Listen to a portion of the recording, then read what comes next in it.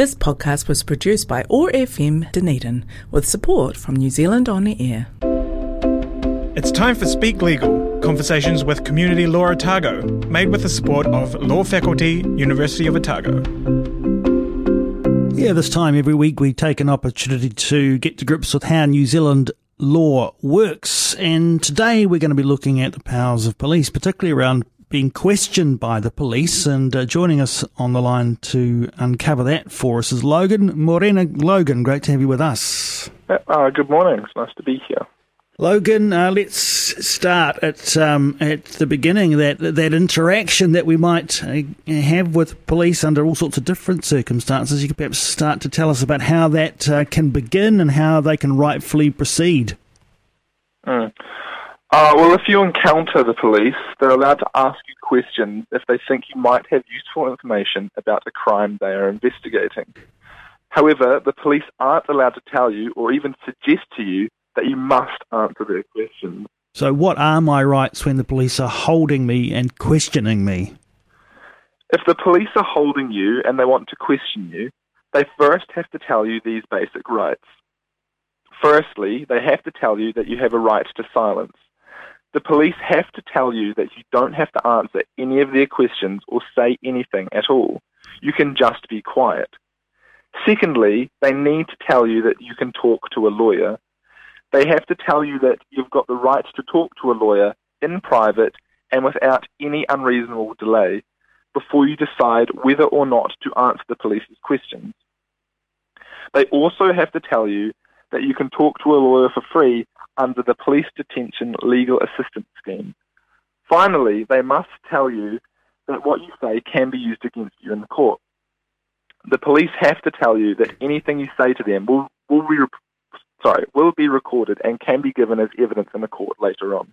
All right, Logan, we've seen plenty of the cop dramas on the telly. We've probably got lots of impressions about how this is supposed to go, but how should the police behave when they're questioning someone? If the police are holding you and are asking you questions, there are some rules about how pushy and challenging they're allowed to be. They're not supposed to question you like a prosecution lawyer does when cross-examining you in court.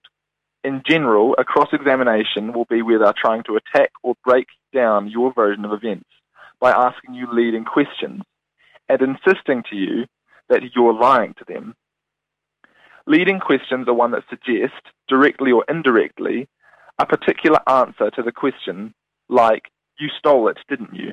By contrast, a question put in a neutral way, did you steal it, isn't a leading question and would be okay. Also, if the police ask you about things other people have said or about other evidence they have to give you a fair explanation of what was said or what the other evidence is. In other words, they can't lie about other statements or evidence they might have as a way of pressuring you to admit to a crime. For example, they can't say that another person has said that they saw you committing a crime when that isn't true. So what if the police break the rules about questioning people that they're holding? If the police don't tell you your rights and follow all the rules explained, and you do answer their questions, a judge in a court later on might prevent the police using your answers as evidence against you on the grounds that the police obtained this evidence unfairly. Okay, so do I have to give the police information if I'm not under arrest? With a few exceptions, the police have no power to force you to give them information when you're not under arrest. They don't even have the power to get you to tell them your name and address and other personal details. In some situations, however, the police have specific legal powers to require people to give them particular information. These are two common situations where they can do this. The first is driving.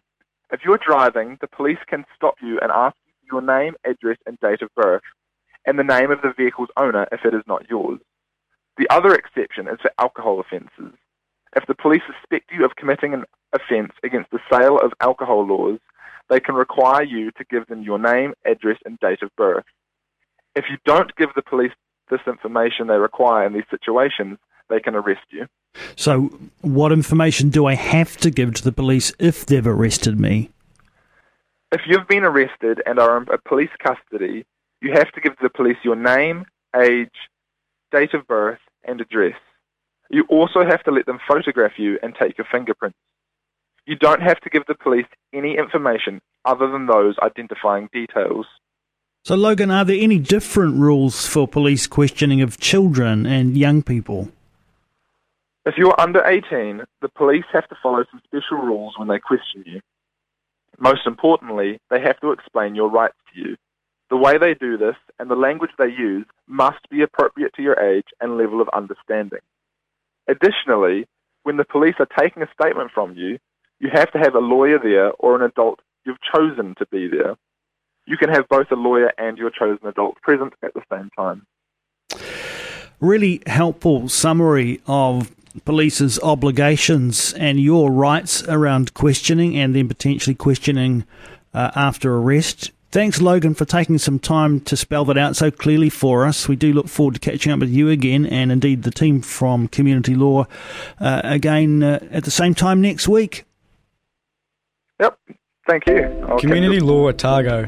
Free legal advice and support for the people of Otago. Visit our weekday advice clinics at 169 Princes Street, Dunedin. Clinic session times are available from the website communitylawotago.com. Ring 474 1922 or 0800 169 333 if calling from outside Dunedin. Speak Legal is made with support from the Law Faculty, University of Otago, Training for Life. This podcast was produced by OAR FM Dunedin with support from New Zealand On the Air.